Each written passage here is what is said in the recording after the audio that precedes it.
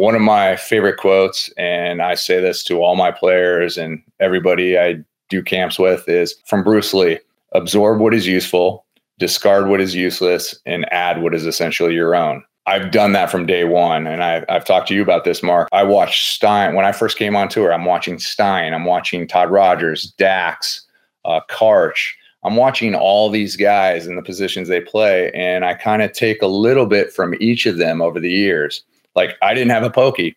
Stein's pokey was amazing, so I put that in one year. The next year, I learned how to hand dig, The next year after that, I learned how to do something else. And it was like, for the first 5-6 years, I always took something else and really worked on it that year. And it just added into my game. And then I made everything else my own. Hello, everybody, and welcome to the Better at Beach Volleyball podcast. My name is Mark Burrick, of course, with my buddy Brandon Joyner. And today we have a special treat. Super excited. I'm actually in his house. He can hear me through the echoes. We're training with him all week here in Nashville at Hyden Beach, his new facility, which you guys are going to learn all about. Two-time Olympian, 49 years old and still crushing it. And now he's an entrepreneur, and he's just been winning for a really long time. And he's an absolute beacon for everybody who wants to play at a high level, wants to be athletic at a high level, and do it for a long time. So without further ado, we're going to get into it. John Hyden, welcome and thank you. Yeah. Thanks, guys. Thanks, everybody. So people are going to be pouring in here, but we're going to kind of fire right into some of the questions that I want to know, and then maybe some of the fans can jump in with their chat. So guys, if you do have any John Hyden specific questions, throw them in the chat. If you're on YouTube, if you are on our Facebook channel, go ahead and just start firing them into the chat, and we'll see if we can answer at the end. John, you just moved, I'm not going to say just, but a couple of years ago, you moved to Tennessee from Southern California. So I want to hear a lot about that, because now you've started Hyden Beach. We just had a few practice days at it with 6 courts. It's right next to a big athletic complex. So tell me why you made the move from California to Tennessee first. That'll be my first question. Actually there's a lot of reasons. But the main thing is, it's expensive in California. I lived in a condo for 17 years, and we had 2 kids and 2 bedrooms, and, they're getting to the age where they needed their own rooms, and we couldn't really afford a house anywhere in California at the time. So we started looking for a place that we could afford, and a place our kids can kind of go out in the neighborhood on their own and play and come home late at night and stuff like that. And, we found it here in Franklin, Tennessee, which is awesome. What made you look in Tennessee? Did somebody invite you? Did you have an idea? Did Hyden Beach exist before your actual city, your destination existed? No. So I started talking about leaving California, and, we had a 2-year plan. We were going to leave before my daughter hit 7th grade. She was in 5th at the time. And a couple of our friends mentioned a couple places here in Nashville, Spring Hill, Brentwood, Franklin. They were thinking about moving their business there. And so we just jumped on that train. We didn't really know where we wanted to go, but that was the first mention of something. We decided to go take a look, came out here a couple of times. And, it's funny because if they moved and they were moving their business, we would have had a bunch of friends and family also moving.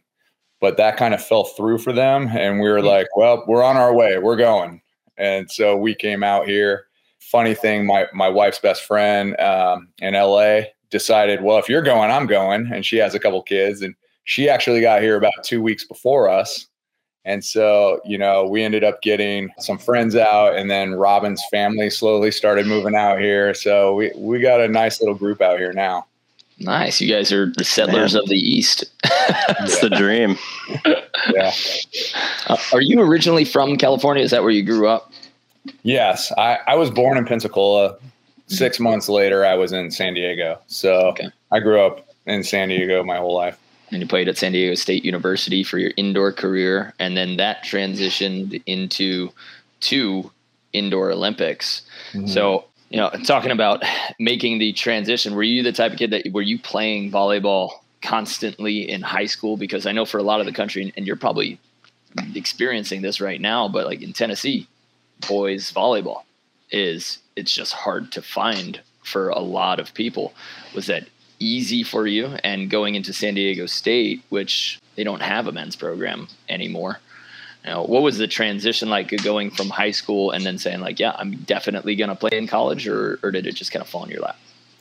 Well, I was planning on playing in college indoor volleyball and trying for the Olympic team. That was set a long time ago when I first started volleyball and following it. So beach wasn't in my life. Like, I went to the beach being in San Diego, but I never really played growing up at all. After I kind of had my indoor career playing the 2 Olympics, I played overseas a couple times. And then the whole plan was for Robin, my wife, and I to move back, get married, move to LA, and start playing on the sand. And so I basically started my sand career at 29. I kind of followed Karch's path. He played indoor. In fact, he grew up playing. So I followed the 2 Olympics, even though he, medaled, did very well. He definitely has the accolades over me. But then he went and played overseas indoor a couple times, and then he came back and played beach. And that's exactly, what I did, just not with the top results he had. It's a tough shoes to fill, or tough act to follow, Karch. But I'm sure there's a ton of people that are waiting, hoping that you'll coach them or somehow be able to lead the next generation into beach and maybe indoor. So I do kind of want to talk about what the future of Hyden Beach is going to become. Are you going to just focus on your juniors academy? Are you going to run camps? And do you have opportunities for adults or kids to come learn from you? Yeah, we have all sorts of programs here. The main thing is the juniors, high school girls, even younger than that. We try and get them in middle school, loving the game. That way they're playing with us all the way up through high school. Most of the girls are looking to play in college. So, we have like an elite style program for the girls, helping them out with college recruiting, just getting better. We run juniors tournaments. And then on the adult side, we run a lot of adult tournaments, whether it be AA, A, double B, co-ed, stuff like that. But we have all sorts of training for adults too. My coaches are really good at it. The actual community is really nice. Everybody's super cool, but it's a small community. So, we're trying to build those adult leagues and adult clinics coming out. We also run like high elite camps for girls that are kind of committed to college already. So, we put those together, and we only take a select few. We take 12 only because there's 2 coaches with us at those times. Those all run. We just ran one this weekend for 16U elite girls. Mm-hmm. And I run them with a woman, Nicole Christner. She's a coach at S3 who kind of brought me on to help coach with her. That's S3 in the Atlanta club, right? Yeah, S3 in Atlanta. Okay. So, word's out. And when we run these camps, they fill up fast. We get a waiting list too, but we only allow 12 girls. So that way we keep it low and they get plenty of time with us, plenty of one-on-one coaching, and we do a lot of video in that. So we're starting to run more of those, and we travel for those too. So we've run a couple at Hyden Beach, and then we'll run them in Florida, just run them anywhere people are looking to get them run. And then at our facility, we're also running more of those type things, not as only 12 players, but we're opening it up to more girls to run kind of an elite style practices and camps. Well, maybe this is a question for your wife, but how would somebody sign up if they wanted to come to an elite camp or they wanted to try or apply? Would they just shoot an Instagram message to Hyden Beach on Instagram, or is there an email that they should specifically go to if they want to get training from you? So, yes, that's a knock on me being technologically challenged. We're getting there. We're getting there. I got that. But so when we do you can always go on hydenbeach.com to look at our camps and clinics. The specialized ones that when we're running kind of the elite camps, those are something we usually do word of mouth, and we'll put it out to the girls. And then we always have to find a date that we can both work, Nicole and I, and then just put it out to most of the girls we know. Have been to these camps before. There's a big group of them. And then we get a lot of people asking us because we like to do it directly. If we set up a link, then anybody can kind of sign up. So it's more kind of word of mouth and, keeping it more invite only type. Okay. So if we've seen you or someone can vouch for you to get into those elite camps, then by all means, we're going to take a look at you. That's awesome. You talk about getting somebody to the next level and all right, they're already in D1 or playing college ball. What do you think maybe the two most important things that separates a non-committed or a non-collegiate level junior from somebody who's going to do it? So what's the two characteristics that you think are the most important as a player or maybe even as a person that would get you to that elite level, the college level? I think a lot of it is drive. Like these girls that are already committed, there are most of them that are already committed now understand that now's the time you have to work harder. You don't just get committed and then, I'm not showing up for practice because I've already made it, blah, blah, blah. A lot of these girls are like, now the work begins, and which is great. They understand that. A lot of people don't understand that. When I played with Sean Scott years ago, we became the number one team on the AVP, and my mindset went to, now we're hunted. People want to come after us. Everybody is out to beat us. Now we got to work harder. So a lot of these young girls already have that mentality. They're not letting up. They're hitting the practice even harder. They're hitting the big tournaments and not just laying off and taking it easy. So drive is definitely a huge thing, having that commitment to want to be better. The second thing is, the coaching. I found there's not a lot of elite coaching around. And unfortunately, at a lot of these clubs or wherever you're playing, is a lot of play during practice. It's like 80% play and 20% drills. That doesn't really do anything for anybody. Like, how are you learning with 20 minutes of drills or whatever? So mine's exactly opposite. I'm doing like an hour and a half, hour and 40 minutes of drills, and then we put it in and play at the end. So I think it has a lot to do with the clubs and their style of coaching there to get these girls to understand you got to drill to get better. And, when the girls come to my place, that's what they're getting. I expect them to get better as we go. And we don't just play the whole time, because that's not how you're going to get better. Would you, I hear you say that. And then I also hear Stoklos and Dodd kind of ragging on us at some practices, saying like, you guys show up for 2 hours. And back when they were playing, we would show up to the beach 6, 7, 8 hours, play all day. And we were the real athletes, and you guys are don't know what you're doing with your 2 hour set. How do you contest them or that notion of play versus? I mean, it was great to have a $5 million Miller Lite contract all going to the players. I mean, Mark, you would want that right now, right? I'm ready. Plenty of money to go around, plenty of sponsorship money to go around, Guys are just way more athletic these days, and you got to train for that. I mean, what was the biggest blocker back then? 6'5"? Like, those guys never went against Phil or Mole or Furbringer or, all these guys that are 6'8" and huge. It's a different game. It's like the NBA is a different game than it was 30, 40 years ago. Everything's evolving. It's getting much more athletic, and guys guys understand that. You're not going to get away with just playing these days. So it's a different game. And there's a few older guys that understand that, and a lot of guys that don't. And you're always going to find that through all the generations. So it's kind of like the same old debate. Mm-hmm. I got a question to kind of go off that a little bit. I hear you talking a lot about girls, and especially everywhere, like even here in Hermosa, when we run our kids class, it's all of them are girls. On the East Coast, when I would run clinics and camps, it was mainly females. And I agree with you. Like, girls are so driven. Whenever they want to learn something, doesn't matter what age they are, they're going to pick it up. Now it's easy because girls have something to strive for as far as the NCAA, where they can go play in college. But for the boys' side, do you think that we're still an older crowd?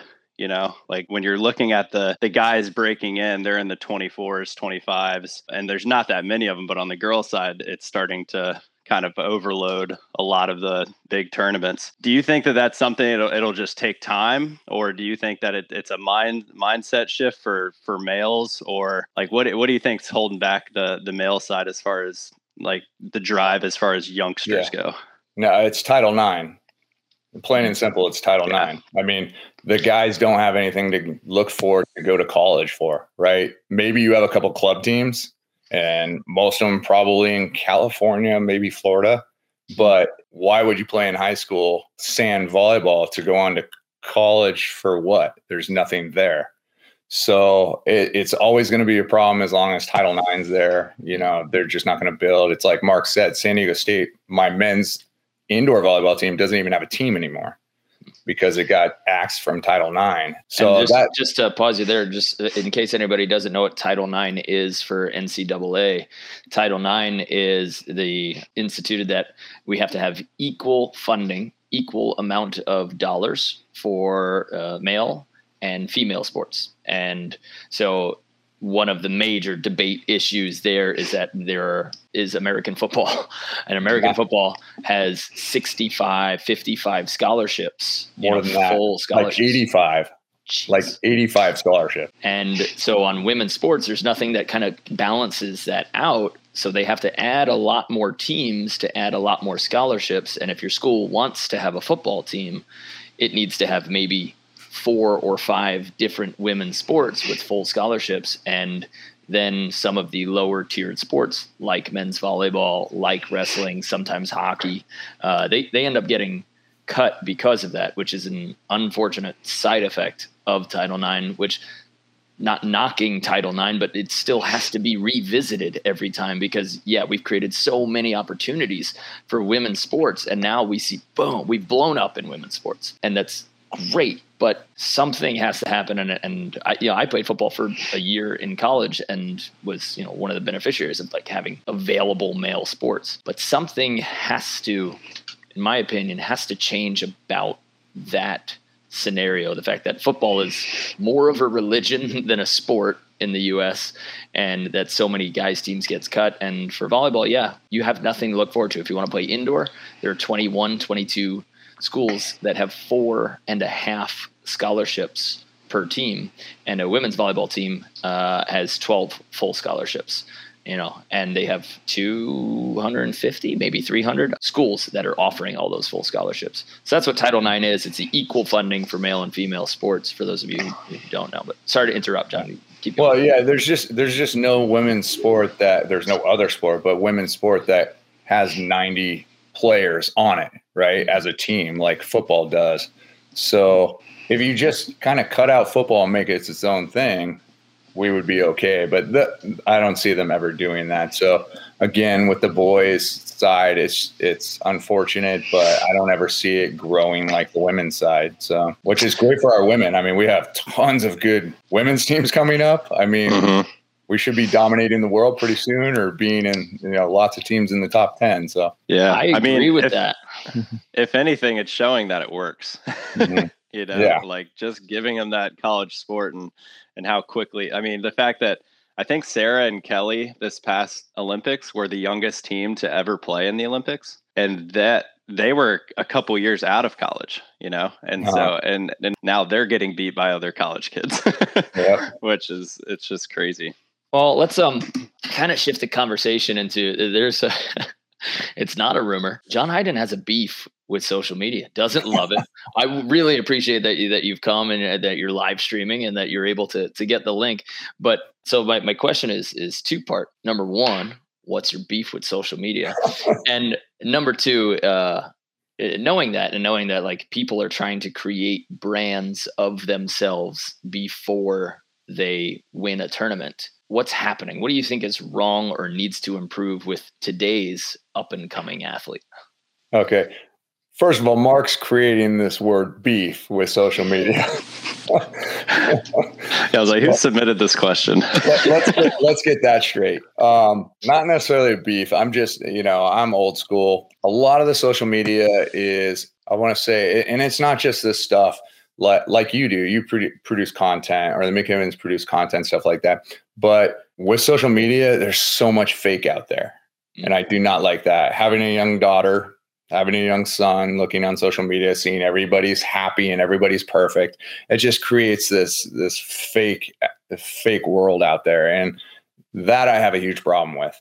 you never know what's real anymore. I mean, Mark, we were discussing the VR thing on the Oscars this morning. Was it yeah. real, or is it because Hollywood is dying that they need to be talked about? Right. So that could go either way. Who knows if it's fake or real? And that's half the stuff out there these days. Another thing I find is, in our sport and in other sports, it's more important to have followers than be good. Putting in the hard work on the sand just isn't quite there as much as making sure you're filming everything. And that, to me, just like I said, I'm old school. Hard work pays off. And that's kind of what I'm all about. So that's not only that, but I'm an older player. Technology came in after I was in my prime. So I'm just really not into it, and I have no desire to learn how to use it. That's why my wife had to get me on with you today. And she's great. One of the people we'll get into, but surrounding yourself with amazing people is one of the keys that I've heard her say, I've heard you say a few times. But so this might not be a great question for all of our audience, but when there's such little prize money and you can only be, top 3 or top 4, and that's the only place that you can make a living, how does a young up and coming athlete or somebody who's finishing 17th to 5th in the country, how do they fund themselves, or should they fund themselves, or should they just ignore all financials and dive in as hard as they can to volleyball? That's a good question. I mean, with the social media, you're able to find those funds sometimes, people to help you out. The GoFundMe type stuff. I know they're doing a lot of it for the U.S. players trying to travel and stuff like that. I think that's a great avenue. Going back to too much and not training enough, it's two different things. Are you training hard enough? Are you doing what it takes to be in those top teams?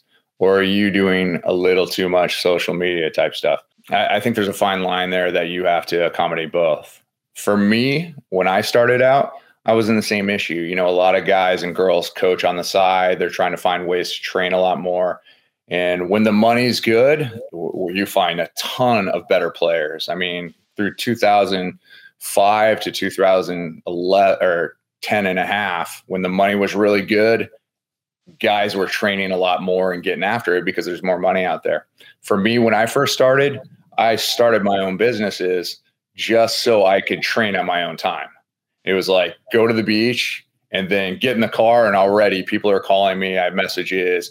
I got to get home. I got to do paperwork. I got to get ready to do what I do.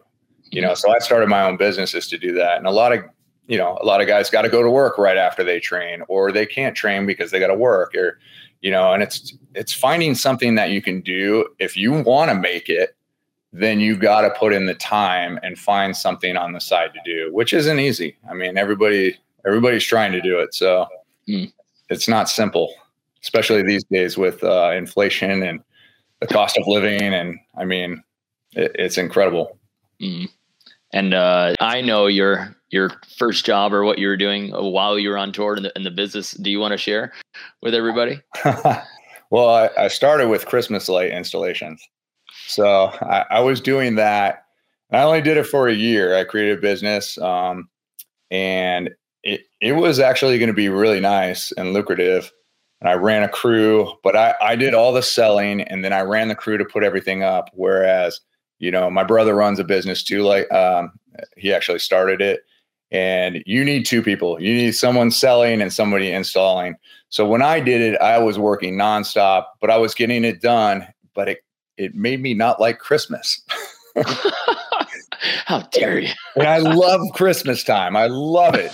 I found myself driving down the street going, oh, that tree's 300. That house would be about 500, and it's like, I don't want to do this anymore.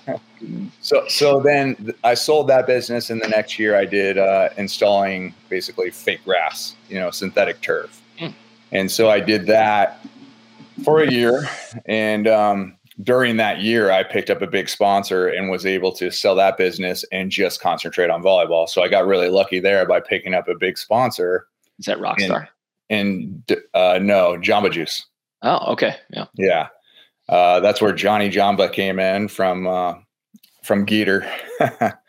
But Yeah, so I got lucky there. I worked hard and I was able to pick up that sponsor and then focus full time on volleyball from there on. At what point do you think that balance needs to shift for somebody? Like, how long should they be trying to improve before they say, you know what, okay, I've given enough hours to volleyball, and still haven't hit the results that I want? But how long should they say, you know what, okay, I've given 6 hours a day to volleyball and 4 hours a day to working?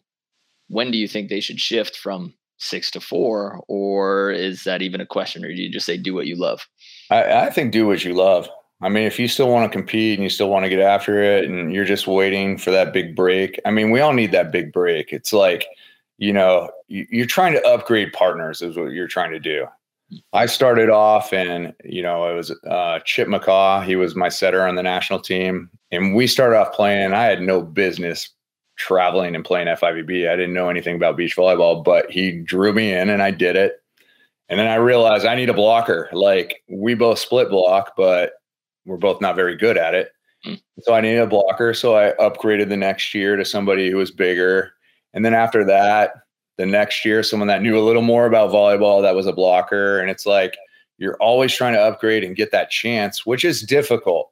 People don't want to give you that chance because they barely know you or you don't have points. So it's tough to break. It's really tough to break in. And it took me 5 years. It took me about 4 years to finally win a tournament. And, when my third or fourth year, Mike Lambert picked me up for the Chicago event and I was done. Andy Witt and I were playing and we decided not to go to college.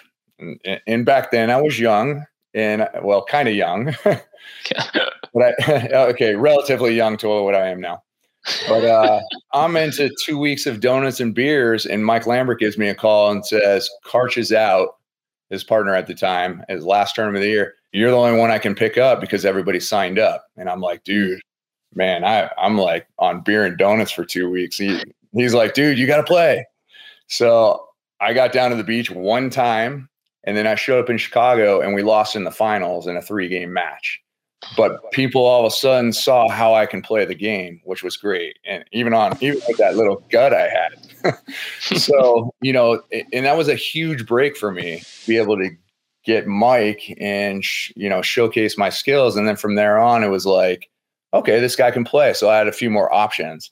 So that was a huge break, and not everybody gets, somebody just dropping out and you get lucky to pick up someone and you play well. So, you never know how it's going to happen, but you're always trying to play with someone better than you. I think we need to let it be known that diet will not work for a lot of people. I've been trying it for the past 6 years, and I had to swear off the donuts and beer. High protein donuts. Yeah, right. Okay, so then we're talking about partners. Then you said you went through a number that you loved playing with, but never got a chance to maybe show what you can do behind a high level guy, and get it done. And then you did, and it opened it up. You've had a number of really fruitful relationships, partnerships, and then a couple that kind of fizzled out. So what do you think you specifically look for in a partner? What is the number one way that a player can market themselves to the volleyball market and say, look at me, I'm an eligible bachelor or bachelorette, and you should pick me up? What are the skills or the mindset that they should have? I think they got to be willing to learn and take criticism. I think that's a huge thing.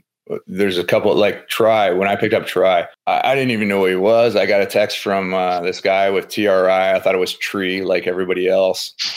He had the Hawaii connection with Sean Scott. He's like, Sean, I'd like to do some training. Can I get in with you guys? And Sean's like, oh, I'm retiring. Here's John's number.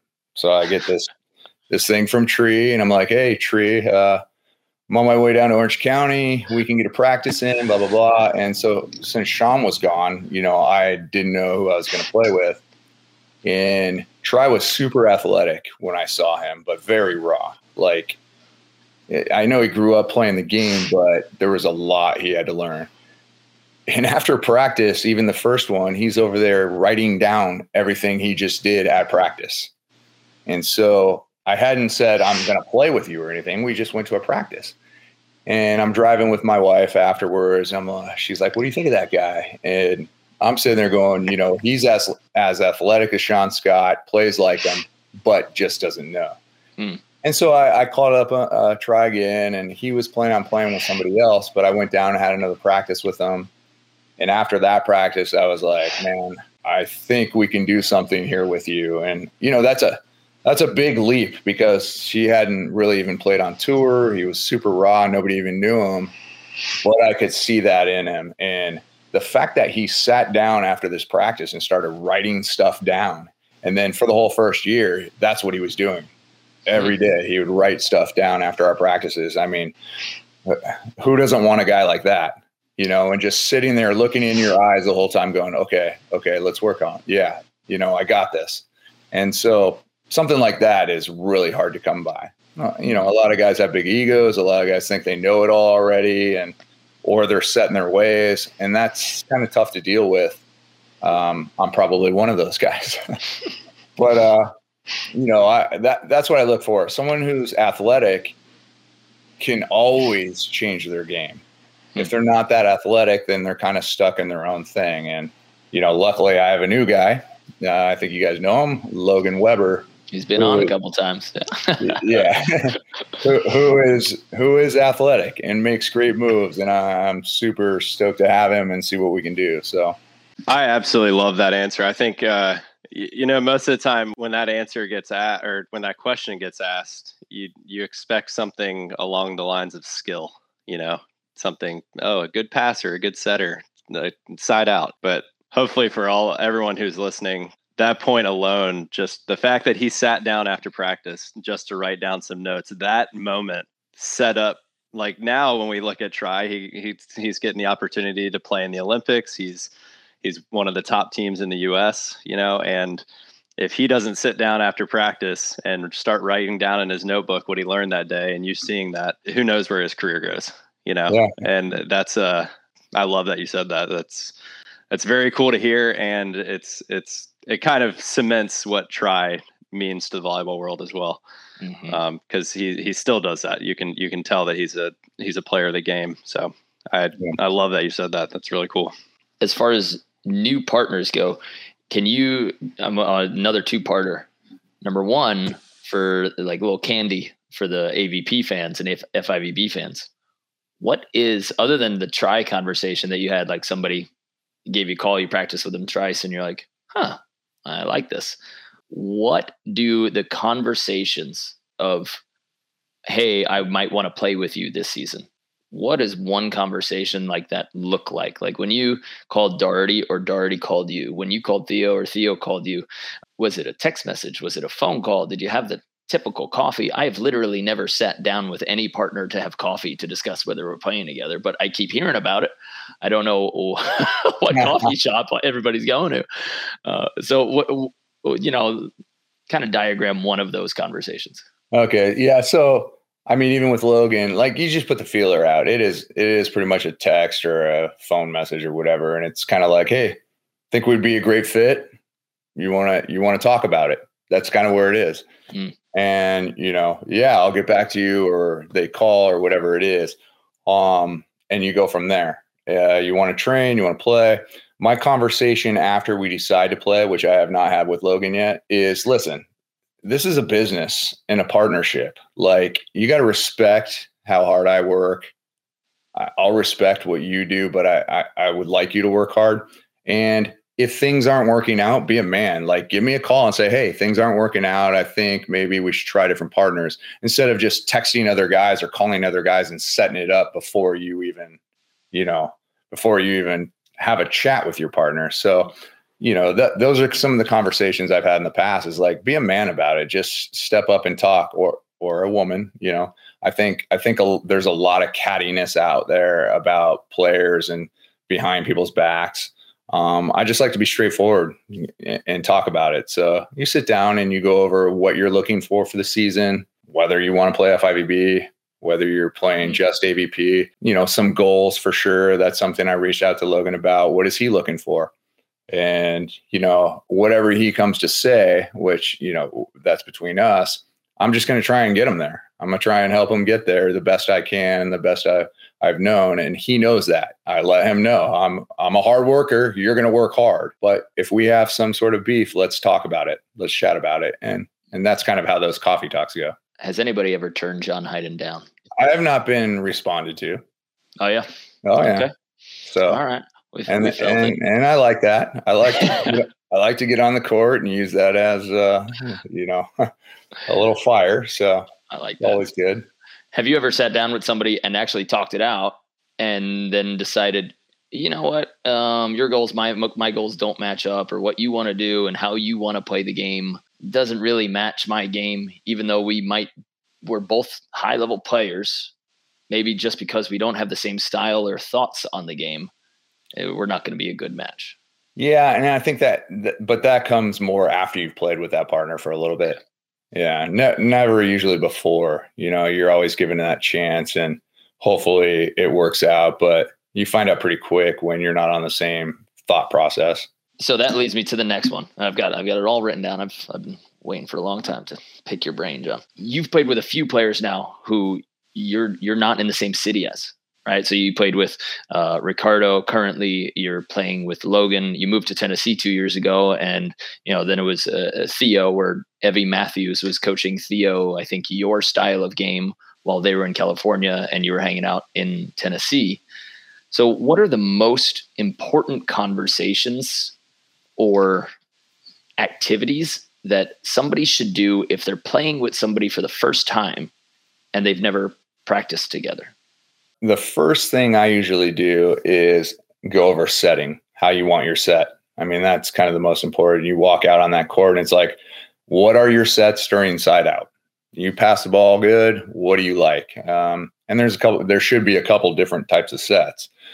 So that's the very first thing we do once we get on the court with any partner I have, figure out the setting. Because once you get that down, you're good for your side out.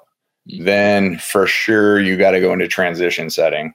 When I dig a ball here, how do you want this ball? And, Mark, you've been practicing with me all week. You know how I like it compared to, how you like it. Yep. So it's a completely different thing, how I run transition and how, Logan now runs transition. And obviously I try and make him think ahead and go, okay, well, what about this? And see how you like it in transition.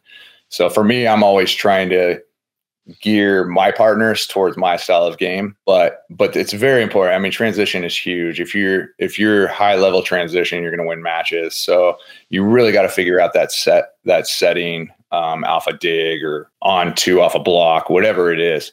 Those are the two biggest things I find, getting with a partner and figuring out. How do you settle it if you guys have completely opposing ideas? I make them do exactly what I want them to do. Fair. No, you know what? I work on it a lot. I work on it. And, again, when they're more athletic, you've seen us work on the on two and you've seen how Logan hits the ball, right? Same way Try is super good at it. And a lot of these players that I play with like that, if you don't have the ball control to feed somebody onto, then don't make it part of your game or work on it constantly, right? I work on it nonstop. I work on transition setting nonstop all the time. So I'm trying, for me, it's going to be best if I can gear a player towards what I do. And then, I've had partners in the past that weren't as good at it. It hurts my game. It hurts my side out. It hurts my transition. But then I have to accommodate them just because they can't get it done. They can't set that ball in transition. So, it's more vanilla, I would say. I dig a ball, just put it up and down, and I'll come in and do the best I can. So I've been with players in the past, that can't set that ball. Okay. And then you just change it and you find a way. I just decide I got to be good then and do something else. So. Okay. Yeah. I think I went through that, like a little bit of that with maybe Kurt Topple while I was playing. I was like, man, this dude is a blocker. He can get up there and throw hands up and jump and he can side out like an animal. But then it came down to the setting. And there are things that I wanted to do from a setting standpoint, a certain tempo or whatever that I wanted to run. And we came up with a system where it's like, listen, I'm not going to go a relationship from you. I'm not going to try to have you measure things. Here's this spot on my net.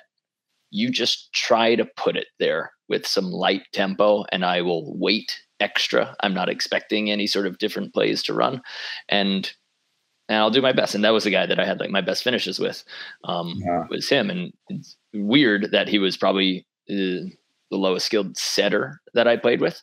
But because I was just like, you know what, I'm just not going to expect a very dimed, consistent set. And we were still able to make it work, even though it wasn't the exact system that I thought I was best at. We found a way to make it work. And it's cool to hear from somebody who's been winning for so long that there is that little bit of compromise that you can make based on somebody's abilities after some trial and error. Yeah. I mean, you definitely have to. And that's what makes you and sets you apart from everybody else is, you know, if I can't run my thing, I still better be able to put it away with your thing. So the style that you run for those, maybe some who aren't watching or don't know AVP quality, but like you have your own style. Like that's the Hyden. People refer to a style with your name and fast, and maybe current fans don't realize it, but you were the first player to really embrace tempo and speed spread offense, and do it at an extremely high level. Do you think, and we see everybody jump setting now and running spread and everything, do you think that everybody should play your style or try to emulate it? Or should everybody try to find just their own game? What do you think is going to be the next 4 years or 8 years of volleyball? Where should people be aiming? I think there should be a piece of it. Not everybody can do it. And that's an issue. And not everybody should do it. I mean, if I have somebody who's 6'8" and jumps, you know, super high, if I have Phil Dahlhauser or, you know, Jake, put up a high ball, let them go hit high, right? They don't need to hit fast.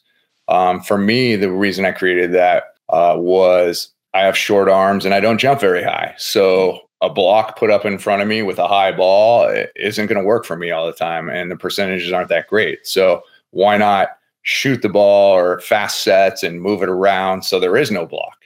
I can do that all day. So, you know, I had to create that for myself because I found, you know, my footwork was much faster. I could move around. I could pretty much hit any speed set I want. It doesn't matter how fast it goes by. I will be able to get it down on the other side of the court. So that really worked for me. And most guys can't do that. You can practice, see if you got it and run some of those plays. But in the end, you got to play your game, whatever that is. You know, one of my favorite quotes, and I say this to all my players and everybody I do camps with, is from Bruce Lee: absorb what is useful, discard what is useless, and add what is essentially your own. I've done that from day one. And I've talked to you about this, Mark. I watched Stein. When I first came on tour, I'm watching Stein. I'm watching Todd Rogers, Dax, Karch. I'm watching all these guys in the positions they play, and I kind of take a little bit from each of them over the years. Like, I didn't have a pokey. Stein's pokey was amazing, so I put that in one year. The next year, I learned how to hand dig, you know. The next year after that, I learned how to do something else, and it was like for the first 5-6 years, I always took something else and really worked on it that year, and it just added into my game, and then I made everything else my own. So, you know, people have limitations. Nobody's going to go out there and block like Mole, right? We talked about this too. Like, he is jumping 40 inches, he's 6'8", and he's making these crazy moves. Well, we're not going to teach certain players to block like Mole because they physically can't. But you got to find your own way through it that works for you. You know, so everybody's got to do their own thing. Try other things though. Try as many things as possible. I think that's interesting because I kind of maybe anticipated an answer that resembles what happened with indoor. Once everybody started running speed and trying to go against only one blocker instead of two. And, you know, I half expected like maybe Beach should always be trying to get an unbalanced blocker and an off-balance defender and try to get an open net. But interesting to hear that you think that there's still room for people to be like, no, because there's two people on the court. If you side out just as well against somebody. You know, a couple of years ago when I still played FIVB, Adrian and Rossi came out, the Italians, and they started really over. Where like every single play was back this way, jump set, push out, blah, blah, blah. Well, it was about 65 degrees, big cloud cover. And I was like, you know what? As soon as the sun comes out and it's 85 degrees, how are you going to do that all day? How are you going to do that for a match? And it actually showed over time. It'll work against certain blockers. You know, Ryan, I was playing with Ryan at the time and they came out and crushed us. Well, Ryan doesn't move laterally so great, right? But you get a guy like Theo out there who's an indoor middle who moves his feet. It's a little different, you know, and plus that heat and running all over the place really takes its toll. And I know like last year or 2 years ago, Latvia, Small Smedens had the same thing. They started jump setting and trying everything on two. And they went from, you know, top 10 to moving back in the world. And it's like, there has to be a happy medium. Like you can't come out and run that a whole match without making error after error, you know, and getting tired, and you have to have the ball control. So, you know, I find guys start to jump set and they tend to just overdo it and over try, and it's going to get you in trouble in the long run. So there has to be a happy medium between that. Cool. So there's just a couple more questions and then we'll let you go. I know you got a 2:30 appointment. This is the one that everybody asked when we said we were interviewing you on social media. We said, which you love. This is what we want to know from John. Your recovery secrets and rituals for your body and your health, because you're an absolute beacon for anybody who's over 35, who's like, it's too late for me. And then everybody goes, look at Hyden, you know? So you're a hero to so many dads, just gentlemen, like older guys. You're like, wow, if he can do it, why can't I, or how can I? So do you have rituals that you go through absolutely every time you play, and your best recovery tips or secrets, including lifting? You know, I've been doing this a long time. So every single day I walked into my trainer, he said, how's the body feeling? You know, and it's like, oh, my shoulder's a little, or my hip, or whatever it is. And then he would accommodate me by figuring out how to do it without hurting, right? When we're doing legs, if I'm having a leg issue, he's putting me on the ground. If my back is hurting, all right, we'll get your legs done, but you're going to be on the ground all day.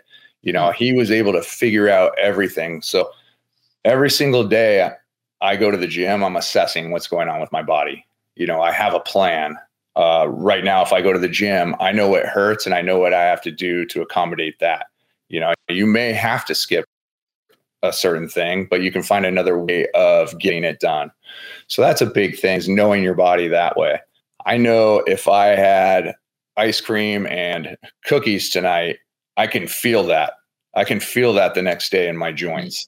So I know how much my body needs of certain things, and when I'm overeating the sweets, or I'm not getting enough protein, I'm feeling a little lagging, stuff like that. So I've really found a way to understand my body a lot more. And that kind of comes with age. I mean, we all know what's good for you and what's not, right? It's not good to go out and have a few beers and ice cream. It's okay. It's great to have chicken and salad, you know, whatever it is. But I think understanding your own body, because everybody's body works differently on different fuels. And that's what I figured out, what my body feels best and works best on. Supplements. I'm always making sure I have the right supplements, I guess you could say. Whether I have a concoction my trainer put me on before everybody knew turmeric was a big thing. He had me on turmeric, boswellia, and glucosamine all at one time working together. So I was taking that. I take a Hawaii Bioastin, has astaxanthin in it. If you don't know what that is, look it up, because I do feel like that really is out. You know, vitamin D, I'm making sure I get my vitamin D all the time. But, you know, there's a lot of these things. So who knows what's working best? I just know that I feel good when I'm on all of them. So I keep doing it. If I am beat up, especially during tournaments after a Friday or a Saturday, I'm taking an ice bath no matter. The biggest key things about playing at this age is surrounding yourself with a good team. My wife and my trainer are the biggest part of my team. If she sees me play all day, she's the first to go. I'll go to the store while you're getting work done, and I'll get the ice and 50 pounds of ice, and the ice bath is ready when I get back. You know, she does that for me. Oh, I come in, my back's killing me. She's working on my back, So whatever it is, she's right there behind me. She knows this is our livelihood. She wants to continue her endless summer. So, so she'll do whatever it takes to keep me healthy. And it's funny, over these years, it's like we move a couple times and we got to move a dresser. And she's like, nope, John, sit down. Like, she won't let me move anything. She won't let me pick up boxes. She won't let me do this. It's pretty funny. So, I have her behind me. And then obviously everything my trainer puts into it is, I can't do it without him for sure. Do you play? Do you continue to practice when you have a tweak? I heard from somebody at some point that said, like, if you feel like you've tweaked something, practice is over and we'll see John Hyden in 3 days after he's gone to his trainer and fixed it. I don't know if that's true, but like, do you play when you feel like something's not quite right? Do you still practice? It really depends on what part of season. 3 years ago, I tore my calf in Chicago. Since then, it just comes and goes. So if I'm out there training with, now and I feel it, I'm like, hey guys, I'm done. No problem. There's no reason for me to push through it. It's better to get healthy and come back 2 days later. Again, it's knowing your body and when you should say no. So you got to look at the big picture there. I'll step out of practice. Oh, my back, dude. All right, guys, I'm done, which is usually pretty good because we have like 5 guys. So if I bow out, they can all play. Mm-hmm. So it works out. The guys are around here that train with me. They know it. I can say it. I'm old. So I got to be careful sometimes.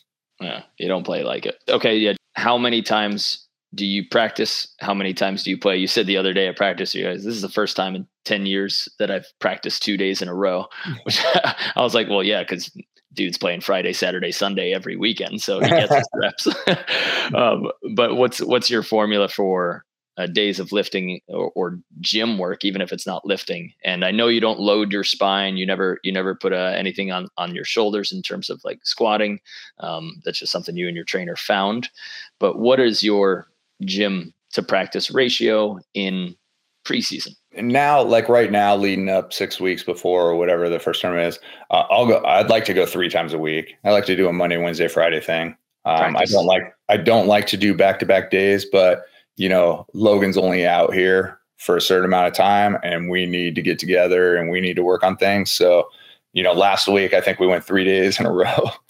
That about killed me. But this week, I told him we'll go Monday, we'll take Tuesday off, we'll go Wednesday and Thursday. So yeah, I like to do 3 days a week. And then in the gym, I pretty much the other 3 days and maybe a fourth, depending on if I want to get in, stretch, roll out, hit the sauna, so I'm pretty much doing something every day. And I've always been a firm believer, even like when I was in LA training, I would hit my trainer 3 times a week and I'd hit the sand 3 times a week. And that's it. That was my schedule. It's weird that there's no built-in rest day. I figured like there would be like 2 days off or like, okay, I'll lift and practice on Monday, but then I'll just completely rest on Tuesday and then practice, etc. But you don't have any full on rest days, or do you count gym sometimes as recovery? So the gym will sometimes be recovery. Like I said, I'm always talking to my trainer. So if I go out Monday and train on the beach, Tuesday I'd train 10 to 12, 9 to 12, whatever it was on the sand. But then I wouldn't hit him till Tuesday at like 4 or 5 o'clock. So that's a lot of rest in between right there.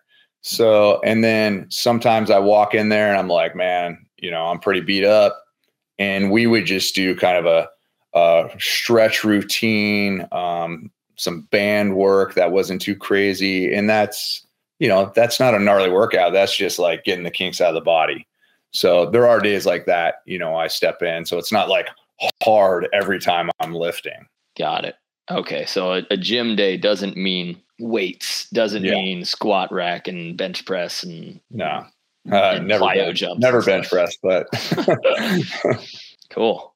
My wife wanted to mention one of my sponsors, Seattle Gummy Company.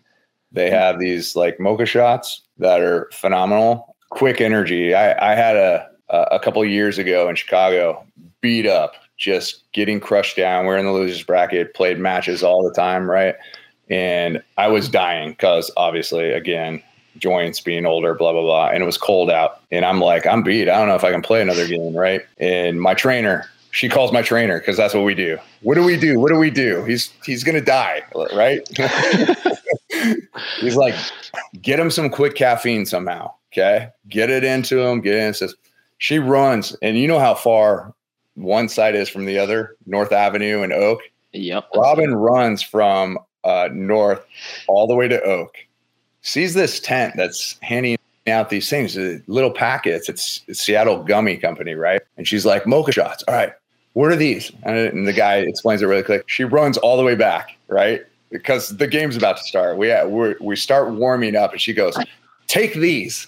And so each one has like equivalent to a cup of coffee. And I'm like, are they? It doesn't matter. Take them. Get this caffeine in me. And these things get into your system within 5 minutes. It doesn't take a long time. And usually I won't take much caffeine because I don't like jitters, but they don't give you jitters at all. It actually gives you more of a focus. And Mark, I swear, I felt like I was playing the first time for that day. Like once it got in my system, once that game started, I was like, wow, I feel great. Now I shouldn't be giving all my secrets, but it is a sponsor of mine. From there, they were like, oh my God, really? This is the story you have? So they like started talking to me, loved the story. But I swear, man, this stuff is fantastic. But they also have, recovery. They have melatonin ones. They have a bunch of other stuff that I really like. But just want to put that out there. Seattle Gummy Company. If you guys look it up, that stuff is really good. Nice. Saved your tournament. I love those. Yeah, it really did. If Pickles had one company, I swear I just wanted like a pickle sponsorship from somebody. The amount of tournaments that those saved me. Well, John Hyden, you can't thank you enough for sharing your knowledge, stopping by, and of course, let me stay in your house and training with you. You're a legend, and really, truly, it's so cool to be able to practice with you, to play with you, and to try to listen in when you're teaching Logan some stuff. I'm always trying to absorb, and I think you're one of the model, not only athletes, but people that people should listen to, follow. And as much as you don't throw everything on social media, I think people are starving to hear from you. And I hope you do a bunch more interviews like this so that we can keep tugging all that knowledge out of you. Well, you know where to find me. It's guys like you that are like, will you do this? And my wife's standing right there going, yeah, you will. Right? That's literally how it happened this morning. I was like, John, can you do a podcast? He looks left, and Marvin's like, yeah, he's on. Thank you so much for your time. Appreciate it. And we will see you on the sand. All right. Thanks, brother. All right. Have a good one. Brandon, you want to stay and do a show wrap up? Sure. Awesome. I've said it before, but he's one of those people that I could listen to every single day of the week, no matter what. You know, it's just, I was lucky enough when I first moved out here, you were getting the opportunity to play with him or play against him a few times. So I got invited to a couple practices, and then I was playing with Ty Trambly as well. And I got to go to some practices, and he's just welcoming. He's not scared to share his secrets. He still holds back a little bit. He's got to make sure he's got that competitive edge, because he is one of the most competitive people I've ever met in my life. But the fact that he is giving back to the game and is willing to have these conversations, it goes to show what kind of guy he is. And if you see him at a tournament, don't be scared. Go up, say hi, introduce yourself. He's worth having the conversation with. Definitely. And he's got his own facility here, Hyden Beach, so people can come and hunt him down. And he talks about we're open for training. We're open for camps. People just need to reach out. And he's ready to be here and coach him on his 6 courts, which are really nice. And it's just outside Nashville. So it's like, hey, why don't you just go to Nashville, which is a hot spot, do the training first, then get the party. Like come for a little Wednesday, Thursday for training. And then after Friday afternoon, invite him out for a little beer and live music or something. Yeah, that's awesome. Yeah. To win for as long as he had, and to have a style of volleyball where people literally name it after you, like Karch is somebody who became more than a player. It wasn't just who he was, like he became his own brand. Like Raji had a couple of shots, like he had one specific swing that was his. And to say that like speed and spread offense are attributed completely to John is just like absolutely like, you like to run like Hyden. That's what it is. And we see the world now changing to adapt his style, that he was one of the first ones to come out and do it. And so many teams are coming out and doing just speed and spread. And it's tough, you have to find that line of, I like what he said, do you have the control first? Because the basics have to come first. You have to be able to pass one free ball up and down before you can say, hey, can I pass a short serve and gun it across the court so that my partner can cut it off? Like, that takes an incredible amount of accuracy. So hit those basics first if you're out there, and then start trying to find whatever offense or fancy or anything that you need to run. But you're going to end up losing a lot of tournaments, a lot of points, if you try to go with the speed and the flow before you have your basics. Yeah. And then just being honest with yourself and realizing, what type of player are you? I used to have this conversation a lot with Freddie when I was setting, and it felt like we were forcing speed sometimes, and I would be like, you know what? I get why I'm setting speed to Eric Lucas and Joe Norton, who are undersized outside. So when they're going up against these big blocks, like, it made sense to go quick. Yeah. But then when I'm setting people like Dentler and Queedall and all these other guys who are 6'8", 6'9", and jump really well, I was like, I feel like we're forcing it with them, and now they're making more errors than they need to. So I think being honest with yourself and realizing what type of player you are is really important. I love that John said that. And then being okay with stepping outside your comfort zone as well and trying new things, and unfortunately, I think especially in the beach volley or in organized sport, when you reach a really good level when you're in college, but unfortunately you're still looking behind you because there's somebody who wants to take your job. So you can't be too experimental, because if you just go off the rails and start doing all this crazy stuff, then that person behind you might take your spot because you're going to be making some errors. And so it's kind of interesting. Like, I feel like I didn't really find who I was as a setter until I graduated college. And it's just kind of interesting, because then I had the freedom, I knew I wasn't going to get taken out of the lineup. It's kind of interesting finding that balance of experimenting, but also not going crazy, and just adding to your game as you can. And I think my three favorite parts were trying to get somebody to run his offense, but then finding the compromise in the middle. Yes. And saying, like, okay, we tried it. It's just not happening for us. So where's our next step? Not giving up too early on it, but trying there. I like when he said that when you're winning, when you're starting to reach the top, that's when it's time to hit the accelerator. And in my mind, I was like, I started thinking of the Norwegian guys, where you start becoming number one and winning tournaments, and now everybody's paying attention to you. Everybody is watching film on you. So the target on your back, the scouting reports on you, people have the most stats on you. When you start feeling little bits of success, now it's time to squeeze that throttle and, like, just go. And then the interesting part was, there's this Instagram kind of reel going around where Kobe says, he goes, I chose my training plan at the beginning of summer. I don't compromise. It doesn't matter how I feel that day. It doesn't matter what I do. And then we have a legend in another sport who says, every day I assess how I'm feeling and how I'm going to do it. So there are multiple ways to be successful, to be physical, to be a great athlete, and you got to find what works for you. And if it was Kobe, who's got a team of people protecting his body, but to say that I'm assessing my body and, okay, I can push harder today, or, you know what, I'm in the gym. This has now just become a recovery day or a light movement day. And that's how he lasts, and that's how he survives, and that's how he thrives. I think people can take a lot from that when they're looking at their training programs and routines and say, how does my body feel today? What can I do to get it done without testing the parts of me that are weak right now? Yeah. And then I think last thing I want to say is probably my favorite moment of this whole episode was when he talked about how he chose to play with Triborn. And the one thing that caught his eye was how after practice, Tri went to his backpack. I still want to call it a book bag. Backpack, grabbed a notebook, and started writing down what he learned that day.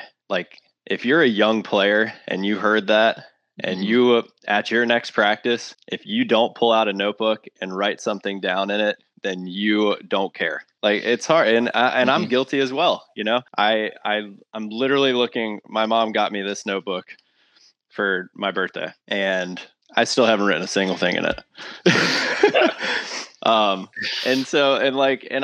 been going through these struggles recently of like, I want to find that top player. I want to make sure this happens. Yeah. And just that little key of writing down what you learned, that can catch somebody's eye and obviously make you into the player that you want to be. So I think that a lot of people need to take away that point of the show. Definitely. And last note, guys, just like us, John runs training. And number one, he didn't mention it on camera, but he's looking for coaches. He's looking for people who want to learn the game and want to learn to teach the game. If that sounds like you, find a way to reach out to his social media team. Just send a message to Hyden Beach on Instagram. If you're interested in organizing a private camp, or you're going to be in Nashville and you want to check out his place and get in some training, same thing. Shoot that message to at Hyden Beach, and somebody will be there helping him out. He's got a great social media manager, and they will get you going and get you training. So if you want to learn the game, whether you're a coach and you want to learn how to run John's system, or you just want to get your own training and come and learn from him, or have him travel to you. I know he's got something set up in Sarasota where a team invited him to go to them. People can reach out to at Hyden Beach on Instagram, shoot that message, and he'll be stoked to go and share the game and share his knowledge. All right, I'm going to Atlanta, then I'm going to Florida, and we got our camp in Tampa. Hey, drive safe, baby. Yeah, I will. I'll see you in a couple days, roomie. All right, roommate. All right, guys, see you on the sand. See you on the sand, guys.